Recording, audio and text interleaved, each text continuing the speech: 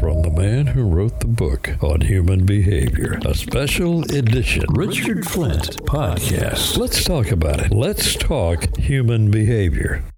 Hey, Richard Flint, and I want to welcome you today to this section of human behavior, and because that's what I'm all about.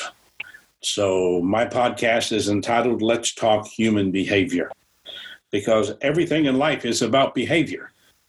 And the greatest contradiction that we face today is the contradiction between what people say and what they do. And so this has always made human behavior a topic that I focus on. And I am excited today because I get to have a conversation with a gentleman that I respect very much. I've had the privilege of talking to his people on one occasion and have followed him and respect him very much. And I'm talking about Sheriff David Clarke. And Sheriff Clarke, I am so honored to have you with me today. Well, Richard, I'm humbled by that. I really am. Thanks for the wonderful introduction. It's kind of interesting when you mention human behavior. It's one of the more complex things to understand because it's so unpredictable. But at the same time, like you said, human behavior drives a lot of things in this world. Well, I can take almost any situation that I've dealt with over the years, and the challenges are, for the word that people use a lot, the problems that people face. And I can always take it back to the contradiction between what is said and what is done. And that is always what has made human behavior so important to me. There's no doubt about that. Oftentimes those two things don't align, as you know. And I think that's where a lot of the problems arise. Yeah. So how would you define yourself? If someone's asked you, who is Sheriff David Clarke? How would you? Well, it's interesting. Not as complex as anything else. Hard to nail down in terms of, I kind of like it that way. You hear a lot of times people say he's this, he's that. And the next thing you know, they look up and they say, wow, did you hear that? Did you see that? Where'd that come from? We, didn't see that coming. Multidimensional. I say what I mean. I mean what I say. I'm not afraid to take a position on certain things because I'm in that environment where people ask for my opinion. And, being a former elected official, I retired after 40 years in law enforcement, whether it be the media or whether it be the people you serve, people always want to know what's on your mind, what's on my mind, and, my opinion and position on these things. And so being in that situation, oftentimes many of the things that people ask about or that I'm involved in are, they can be hot button issues. And anytime, as you know, you take a position on something, you're going to set yourself up for attack. Yeah. Several people who are listening may not know exactly who you are. Tell my listeners here on Let's Talk Human Behavior, tell them a little bit about you and your career. Sure. I spent 40 years in law enforcement, 24 years with the City of Milwaukee Police Department, Milwaukee, Wisconsin, and then I was elected 4 times to be the sheriff of Milwaukee County. Milwaukee County has a population of just under 1 million people, very diverse. It's an urban, blue-collar city. Many of the same issues with Milwaukee as any large urban area in terms of, crime, politics, that sort of thing.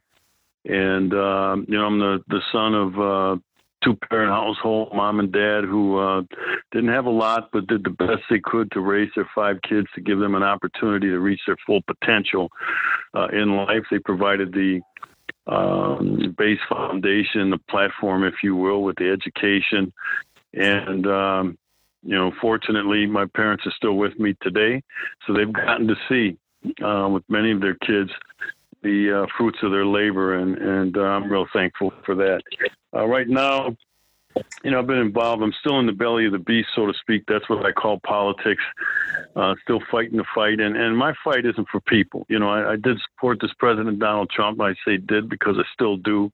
But that's not it. I'm about it. I remind people, make this about a movement. And that movement for me is freedom and liberty in America. It's support for the Constitution, support for Western values, Western culture.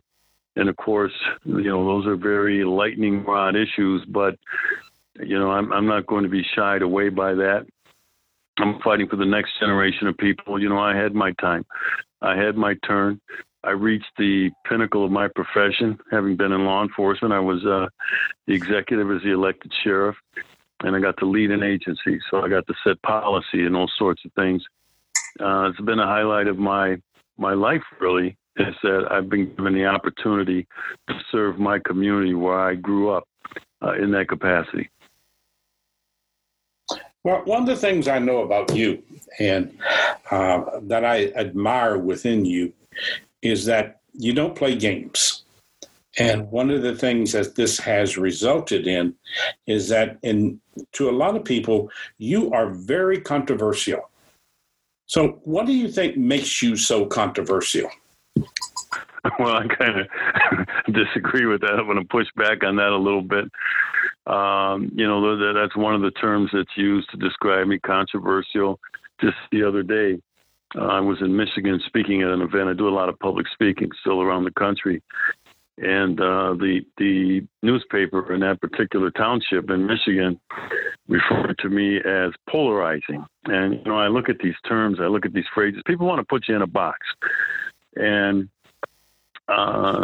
define you in a certain way. And sometimes that, label can be, I think, a pejorative in terms of controversy. I'm not afraid of light.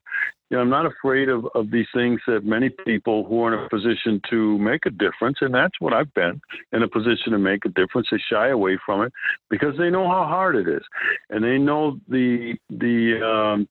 what can come out of those sorts of things when you thrust yourself out there. But when I hear controversial, I say to myself, controversial to who? Heck, I got elected 4 times as sheriff of Milwaukee County. You can't get elected to a position without public support.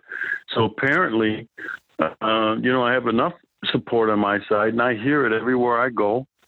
I have enough that, people are motivated by me. People appreciate what I'm doing. With the platform that I have. And of course, Richard, you know this, and I know, what you meant by that reference to me, and I don't take it negatively at all. I say, here's the thing in life, you're never going to please everybody. This is not going to happen. You just have to, please enough people that people think that you're sincere, that you are qualified to say some of the things that you do, take on some of the things that you do. I think I've demonstrated that in life. And like I said, I got elected 4 times with over, 50% of the vote. So, yeah, of course. And a guy told me this once after my first campaign. He said, David, keep this in mind. He said, no matter what you do in this position, he said, 50% of the people are going to hate you for it. 50% are going to support you for it. So that's why I say, I asked that question when a guy said it the other day, why are you so polarizing? I said, polarizing to who? If I was that polarizing, I wouldn't get the invites that I do to speak, and I wouldn't have been as successful as I've been throughout my life. David, when I listen to you talk, would it be accurate to say that one of the foundations about who you are is that you do not back down from what you believe? You can't. I just, and it's what my parents taught me, all throughout my early upbringing. They used to say to me, stand for something. And I do. I stand for something. And I realize this too, Richard, that there are 2 schools of thought. And most of the time when I take the stage, take a platform, I remind the listening audience, hey, look, there are 2 schools of thought on these issues that I'm going to talk about today. You may be from one of those schools. I know that I am. You may be from a different school of thought on this, and that's okay. Because I think dissent is healthy in a democracy. I think opposing viewpoints are a good thing, not a bad thing. But I remind them of that. So, just in case I say something, they go, well, I don't believe that. And I don't think. I go, that's fine. We can have that discussion later on.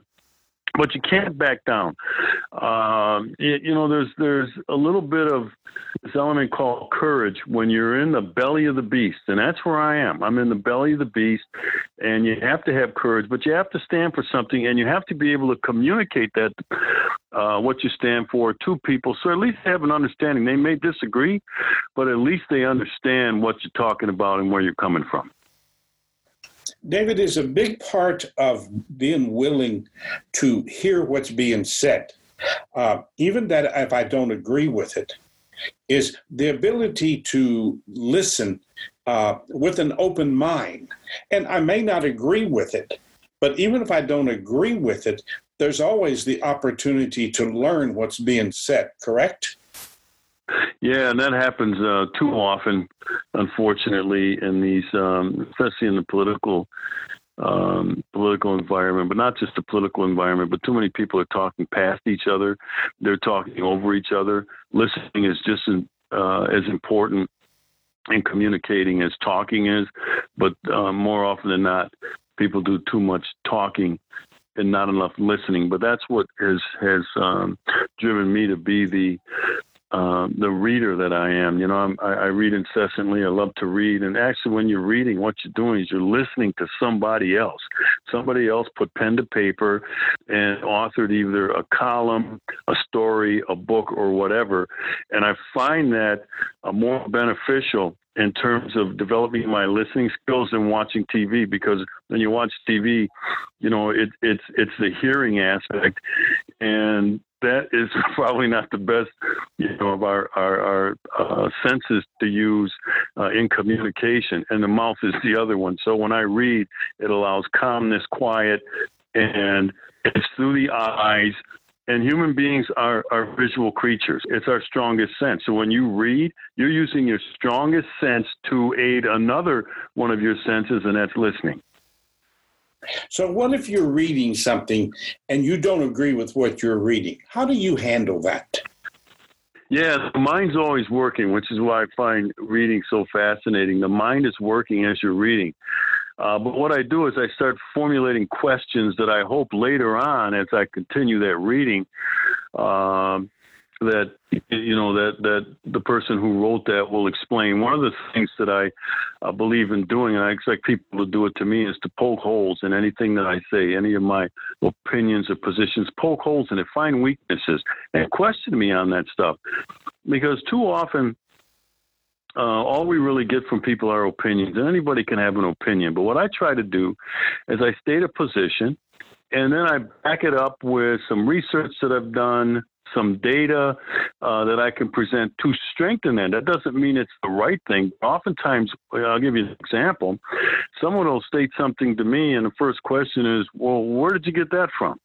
How did you come to that conclusion? And my the poking holes in it, my hope is that they can say, well, hey, look, there was this research done over here, or this data over here says this, and this, to strengthen that argument. Because if there's no strength to the argument, then it's just an opinion, and anybody can have an opinion, and most opinions, as you know, Richard, are ill-informed and uninformed. Would you say that many times the difference between an opinion and a belief is my depth of commitment to what I'm living inside me? Yeah, I think precisely. How committed are you to it? How willing are you when people start to try to poke holes in it, to continue to back that thing up, continue to believe until you learned enough counter information that it makes you say to yourself, and this is not a bad thing, to say, hey, you know what? There's some things I didn't take into consideration here, and let me go back. And that doesn't mean let me go back and change my position, but let me go back and strengthen my argument, strengthen my position with some further research. There's no finish line to this stuff. It's always in support of future arguments, future positions. I mean, arguments not as a pejorative, but back and forth discourse. And, there'll never be this, there are very few truths in life, about life. One of them is death, right? We all know there's nobody that's going to argue that someday we're not going to die or that we are going to die. No, that's a truth, okay? But there are very few things like that in life. So the back and forth and the continuing and the strengthening of the arguments, to get to a certain position where some sound policy can be made. Sound policy, not based on politics and other things that lead to mistakes in drafting policy. And then even when you get to that policy, that doesn't mean it should be set in stone because things change, times change, information changes. And so there's always should be this ongoing, back and forth and discourse and discussion. Because that's what life has been. If you think going back to the beginning of time, at least, historically documented time, things have changed throughout there. And so we've adjusted. We've gotten smarter. We have more intelligence now. We have more technology. But that has been the result of people pushing the envelope and not getting so dug down that all we do is talk over each other and talk past each other instead of talking to each other. David, I'm a person with pretty strong beliefs, and I love it when people challenge my beliefs because it makes me think. It makes me have to go deep inside myself. But what I find with people who live in a world of opinions, you can't challenge their opinions. If you try to challenge their opinions, then they want to pick a verbal war with you. And I think that's one of the issues that we're facing today is that so much of conversation is not based in beliefs. It's based in opinions. Yeah, you're right. And that's when I know when I get into a situation like that the person has no foundation to what they're saying. It's a sign to me. They try to deflect, as you say. They try to make it personal. They change the subject. And I know right away, which allows me to not escalate this argument or whatever because it could turn dangerous, but to realize, this person hasn't really done any research. They have nothing to support it. It's an opinion, and we can have an opinion. There's nothing wrong with that. But I'll tell you what, you can't bring opinion to an intellectual argument. You'll get killed. And I don't mean, I'm talking about metaphorically. You won't be able to continue your argument. You'll have to change it. You'll have to attack, personal attacks. Those are the things that happen to me a lot in this political environment. And I know when that stuff starts right away, that this person has no foundation to their argument. Yeah, I want to deal with three subjects with you today that are important to me, and I know they're important to you.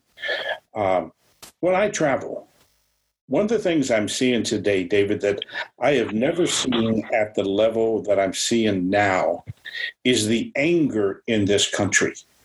And the anger is not something that just is, to me, it's something that's growing. And it's created a division in this country that runs deeper than I believe that most people understand, which has resulted in a major form of distrust. And a lot of that distrust right now in this country is focused on Washington, D.C. And it's creating, I think, and feeding the anger in our society today that we're more interested in winning a war than we are governing this country. Yeah, and it's been very detrimental, I think, to the continued growth of this republic. But I try to remind people at the same time, when I do my public speaking, this country has been through other periods of turmoil, and except for historical documentation, we weren't there. But at the same time, because we weren't there, doesn't mean that it wasn't as much turmoil as it is today. And I'll give a couple of examples. The American Revolution. Okay, when the founding fathers decided to declare their independence from the crown, not all of the colonists who lived here at the time were for that. They thought these guys were radicals. They didn't think living under the crown was all that bad. And we went through a revolution to win our freedom from the crown. I'll give you another example, the Civil War and that ugly institution of slavery. Very contentious. A lot of turmoil at the time between the North and the South. Heck, so much turmoil, Richard, that the country went to war, and over 500,000 Americans died in the Civil War to end that ugly institution of slavery. And keep in mind that, half the country, the South, was for slavery, half the country, the North, was against slavery. And so those were very contentious times, too. And then I point to, the two world wars that we have, a little different because other than the attack on Pearl Harbor, most of that was happening off the continental United States. But I'll give you another example, the turbulent 60s. If you go back to the 60s with the anti-government sentiment, with the anti-position of the war in Vietnam, very contentious. The riots of the 60s, very contentious period of time in the country. And so I use those as examples of what we're going through today. It's a defining moment. The American Revolution was a defining moment. The Civil War was a defining moment. The 60s was a defining moment. What I mean by that is it changed the country after, those things passed. And so I think we're just at another defining moment in this country that'll shape the country, I think, for the next, 30, 40, 50 years. And so we're going through that right now. And so I don't really worry too much about it. I don't like a lot of what's going on either. But at the same time, I think the country has to go through this. Eventually, there has to be a winner in these political arguments we're talking about. Because once there's a winner, to the victor goes the spoils. Then those folks will get to shape policy for a while. And that doesn't mean everybody else needs to go away. But then you're supposed to use the institutions we have in this country to deal with our differences, things like the courts, things like winning arguments in our legislative bodies to craft policy, to oppose policy of the people who were in power at the time. So, it seems like it, but our reference point is basically from the time that, we've been alive. And so that's why, I love to read. I love history, to go back. And when I do that sort of thing, I say, man, there's a lot of parallels here to what's going on today. And, I believe in this country. I believe that, it will survive and we'll move forward. I believe we'll be a better country afterwards. So I think we have to have the fight. We had to have the fight to secure our freedom from the crown. We had to have the fight to end slavery. We had to have the fight during the 60s, to shape the next 30, 40, 50 years. And I just think we're at that moment again in time, just a defining moment, defining period of time. From your being out there and being around people and from your background, do you think that in some ways today there is an underground civil war going on in this country? Yeah, a little bit. You mentioned Washington. I believe Washington is a lot of the problem that's going on, and the reason I do is because they are disconnected from ground level. I'm at ground level, so when you say my experiences and the reference point I come from, I'm at ground level. I get to talk to American people. Which over the last 3 years, I've visited 40 states, and much of that was during the last presidential election.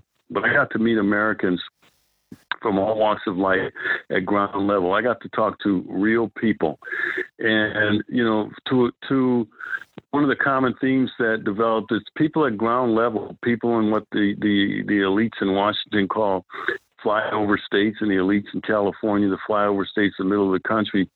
They feel left out, that nobody's listening to them. When I say nobody, I'm talking about Washington, D.C., and it's because it is a bubble. And when you're inside that bubble, you're totally disconnected from what's happening back home. So,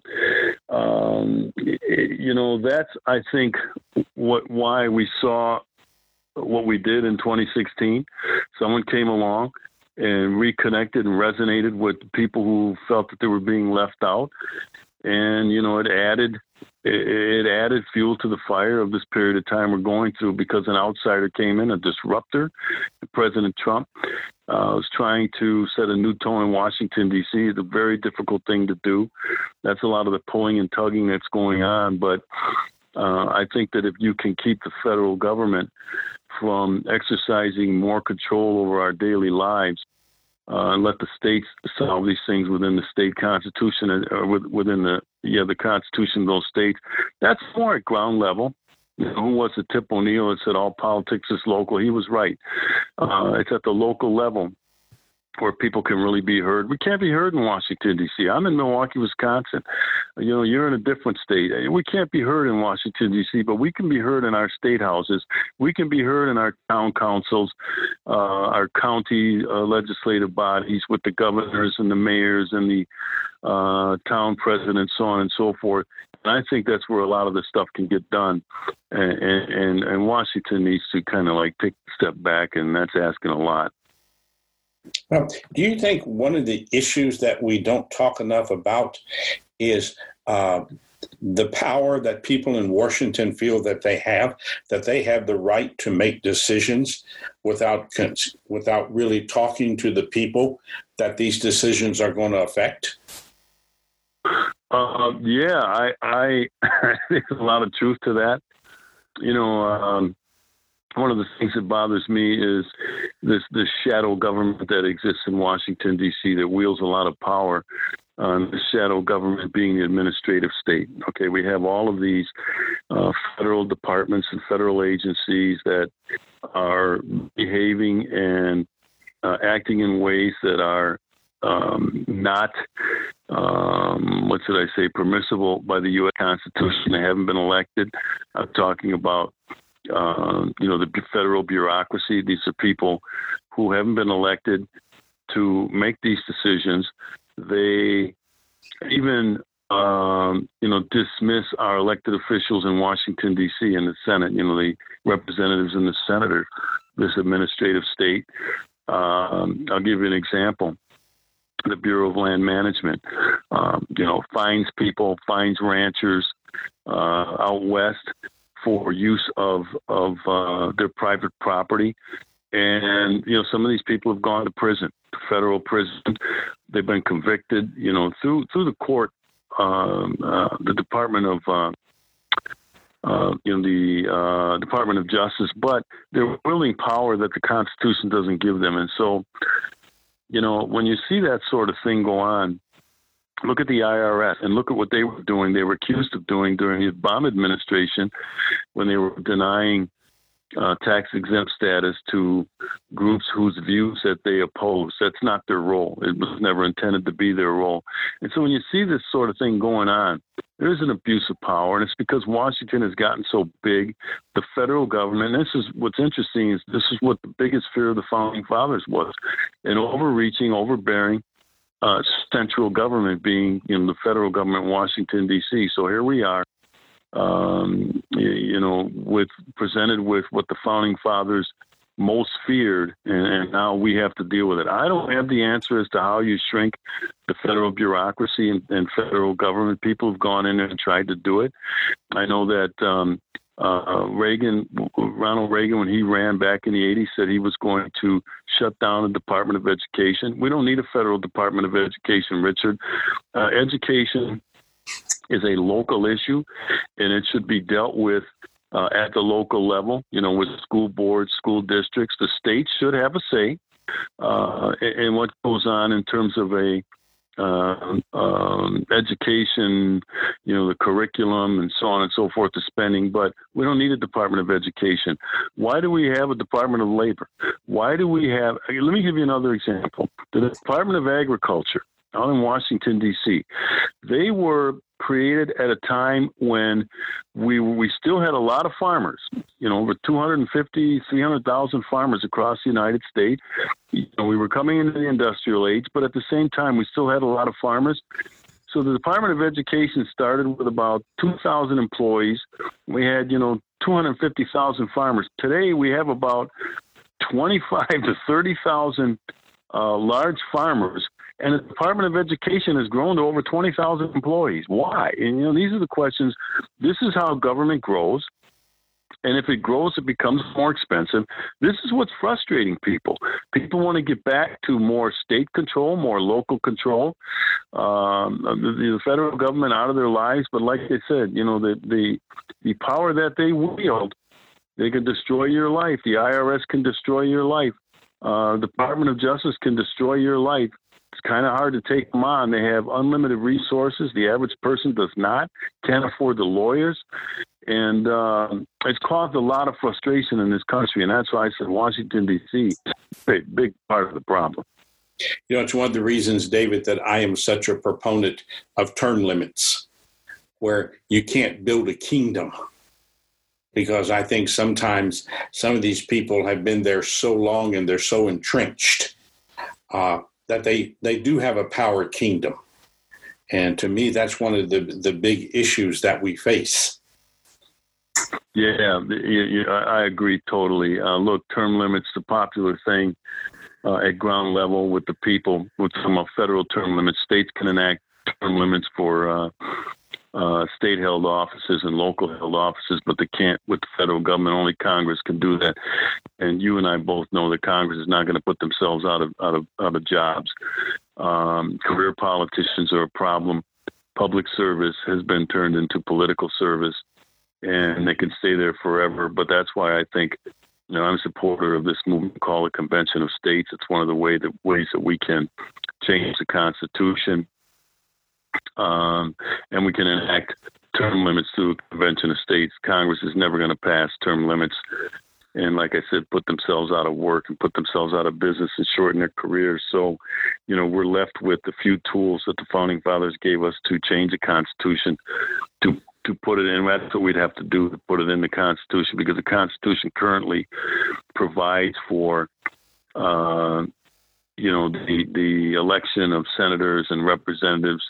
And it's kind of interesting that they did put in, I shouldn't say the Congress passed term limits on the president after FDR, Franklin Delano Roosevelt, was in there, for 4 terms, died before the end of the 4th term. But, Congress did change the Constitution. That's how you have to do this. But they're not going to change the Constitution on something that's going to affect them negatively. Yeah. I want to change the subject with you for a little bit because, 40 years in law enforcement. And when we look today, it seems like in the world of law enforcement, police today are under attack. What's going on? What is happening out there? Yeah, what's happening is, this war on cops, it's a weakening of the rule of law. Think about it. The police officer, sheriff's deputy, they're on the front lines of enforcing and protecting the rule of law. And there is a movement in this country to weaken the rule of law, to create chaos, to hopefully bring down this republic and then replace it with some creation of their own belief. And in order to do that, you have to weaken the rule of law. So attacks on police and other things like not using jails and prisons, normalizing criminal behavior, not using jails and prisons as crime control tools. These things are having devastating impacts at the local level, but it's being done intentionally. You look at some of the things going on where, in California, they enacted a law. It's legal for them to do this. They enacted a law that, changes the standards of when an officer can use deadly force, so to speak. And, that's got to be something that, a decision that's made in real time in circumstances that are tense, rapidly evolving, and uncertain. And it's a bang-bang situation, split-second decisions. And, a second or two can cause you your life as a law enforcement officer. And we have things in place. Remember when I said you got to use the existing institutions that we have? There's reviews of any police use of force that ends up being fatal. So we have those instances in place to do this. You can't make this thing impossible to do for law enforcement officers, which is going to have a negative impact moving to the future in terms of recruiting, in terms of people who think it's worth, because it's a sacrifice, and we do it willingly, right? Nobody is forced to be a law enforcement officer. We get into this willingly. We know the pay is going to be, there's going to be a ceiling on it. You aren't going to get rich, but you also know that there may come a day when, this thing costs you your life. Your loved ones are affected. The community is affected when a law enforcement officer is killed in the line of duty. But I'll tell you what, when you can't find people to do this, how the heck? Well, you have to lower the standards, because that's another offset of this war on cops. Is you're going to have to lower standards of, for hiring, and you want the standards high, because it's awesome power and authority that we're giving our law enforcement officers. But when you can't find people, you got to lower the standards to get people in, and that's not a good thing either. So, as I watched this thing, and really when it I think it came to a head was in the ugly days after Ferguson, Missouri, when Officer Darren Wilson had to use deadly force to save his own life when he was attacked by Mike Brown.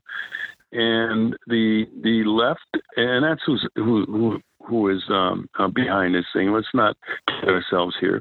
They use that, they politicized it, they exploited that horrible situation. A riot ensued, and then as a result of that, riots were happening all across the country. We had one in Milwaukee, and every time the police did something, it came under examined by the microscope nationally. These are local issues. Let the local people sort that stuff out. People came in from out of town. They were busing people in to protest and to riot.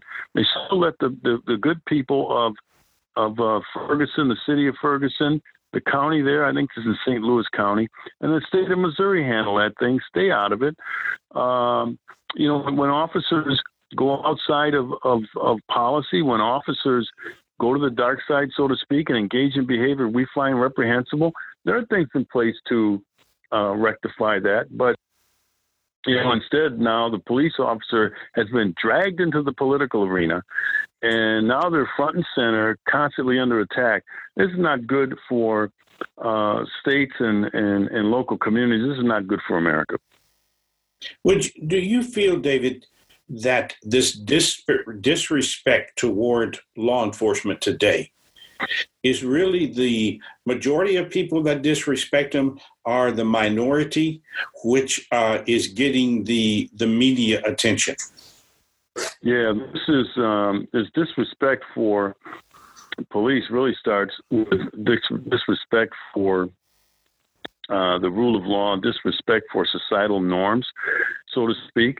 Look, the law enforcement officer is a symbol of the justice system here in the United States of America. I find it just shocking that, people think it's okay. And I'll define in a second who those people are, but people think it's okay to spit on officers, to fight officers, to resist officers, to attack officers in the performance of their duty. And at the same time would never think of going into a courtroom, which is also another symbol and aspect of our justice system, and disrespect the judge, right? You go into a courtroom, you're supposed to be quiet. It's yes, Your Honor. It's no, Your Honor. When the judge comes out, it says all rise. People stand up. When you go into a courtroom, you've got a hat on, you take it off. Those are things that people would never dream of violating, but at the same time, you take another symbol of the justice system, the police officer, and, they think it's okay to attack, to spit on, so on and so forth. I find it's very disheartening, but, once they break through the front line, the law enforcement officer is coming next to the courts. So, but let me touch a little bit on this disrespect for the rule of law and law enforcement officers. This started way before it reached the doorstep of the police. These are the same people who have no respect for their parents. They have no respect for societal norms. They have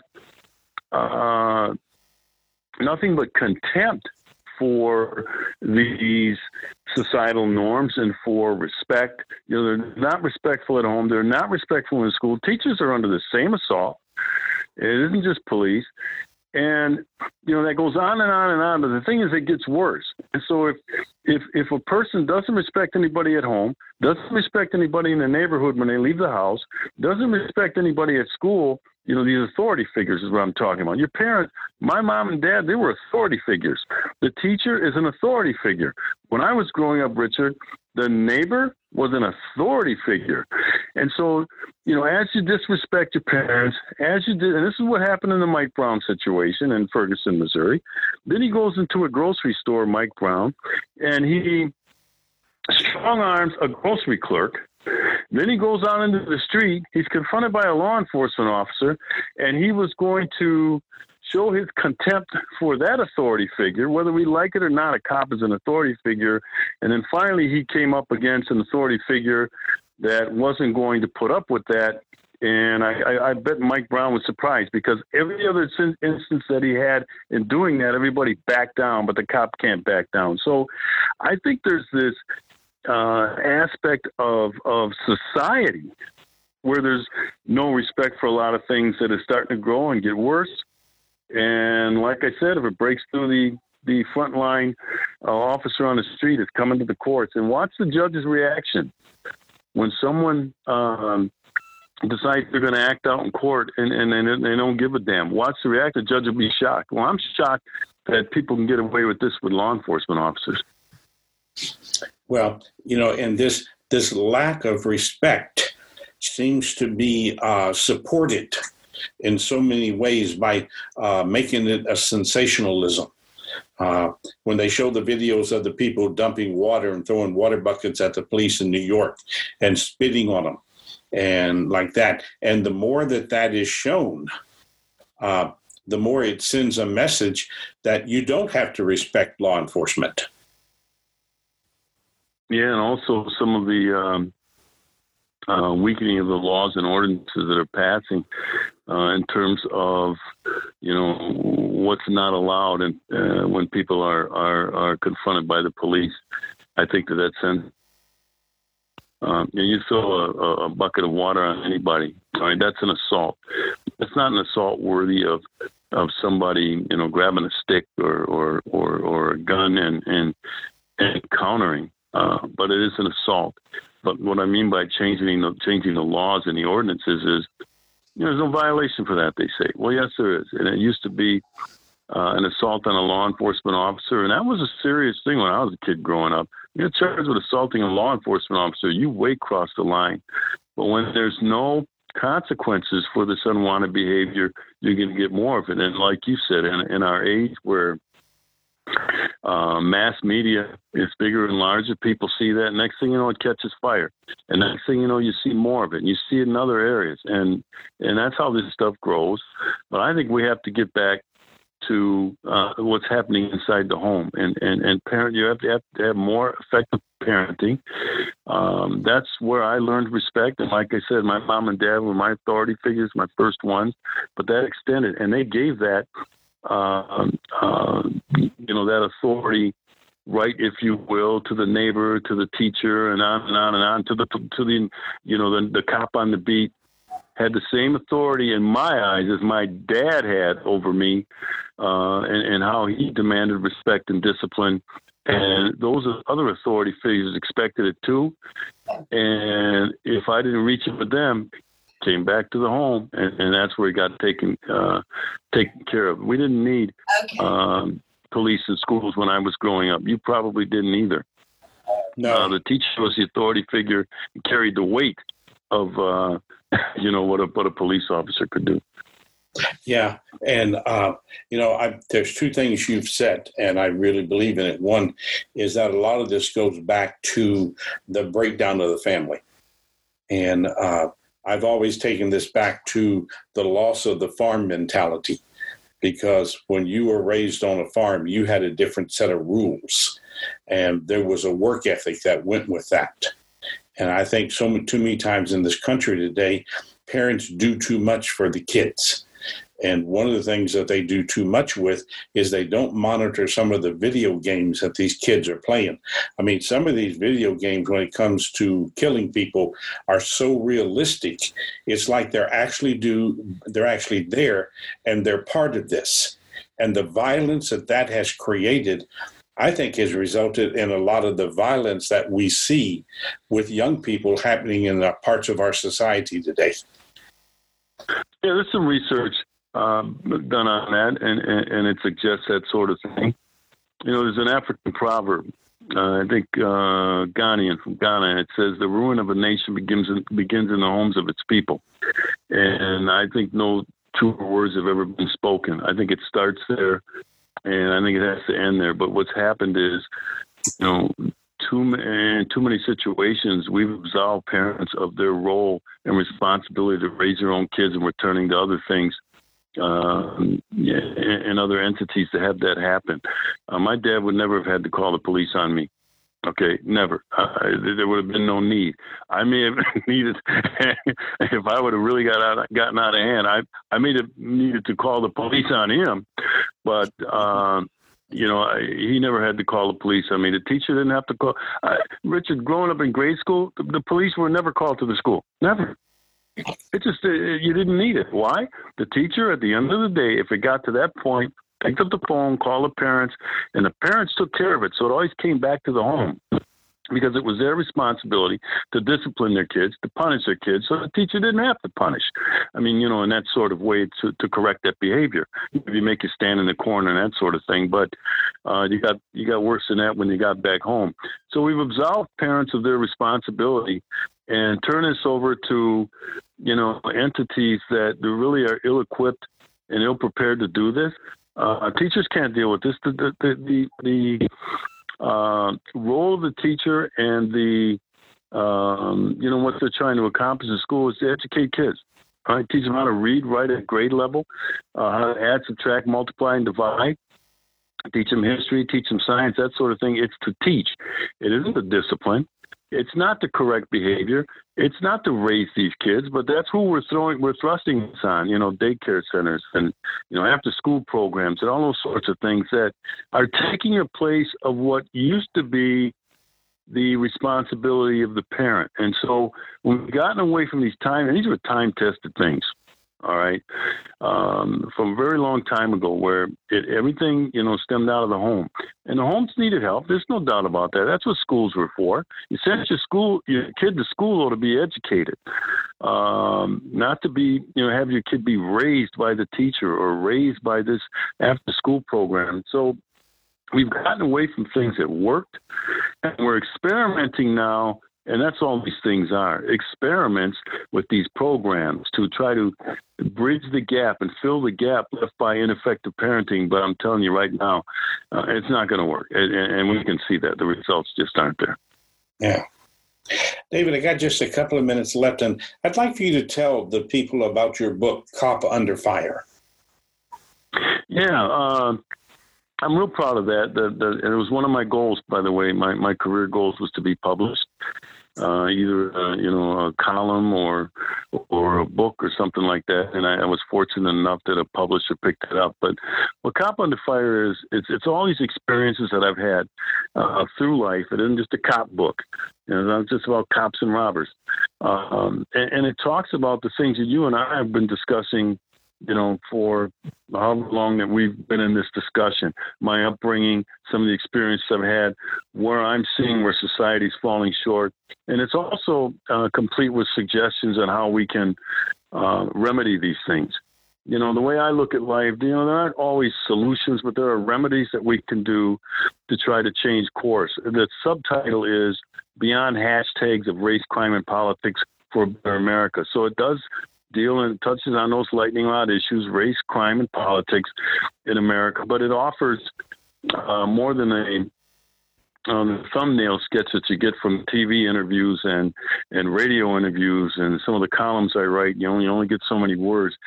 So people only get sound bites when I'm on TV and I'm on radio and writing. They'll get sound bites from me. But what this book allowed me to do was go further into those sound bites you hear, my positions, my opinions, some of the stuff that I know that I'm passing on, the research, the data to support it. And that book is full of research and data, by the way, to support most of what I'm just about everything that I talk about in the book. So I encourage people to get it. Amazon or your local bookseller, you can get it. People that have gotten it have told me it's a great read, and I know it's a great read. I had to write it, but I thought it would be of value to people just looking over time and how did we get where we are today, and what can we do to get back to those things that make America great. David, if you had to end this show with one thought that you'd like to leave people with, what would that thought be? Keep fighting. Keep fighting for what you believe in, and have the courage and conviction to believe in something. And life is a fight sometimes. It's a fight most of the time. But I find that if you keep fighting and not worry about how much, whether you're winning or losing, and I tell people keep fighting. Every once in a while, look back and you look and say, "Man, look how far I've come." I had no idea, because living in the moment, you don't think you're making progress. But if you believe something, stand up for it. Sheriff David Clark, my guest today on Let's Talk Human Behavior. And David, just thank you so very, very much for spending this time with me. I really appreciate it. I appreciate who you are. I appreciate the crusade that you're on, the mission you're on for your life, and the difference you're making in people's lives. Richard, I appreciate it. I want to thank you for the use of your platform for me to spread the word. All right, my friend, take care of yourself. And again, thank you.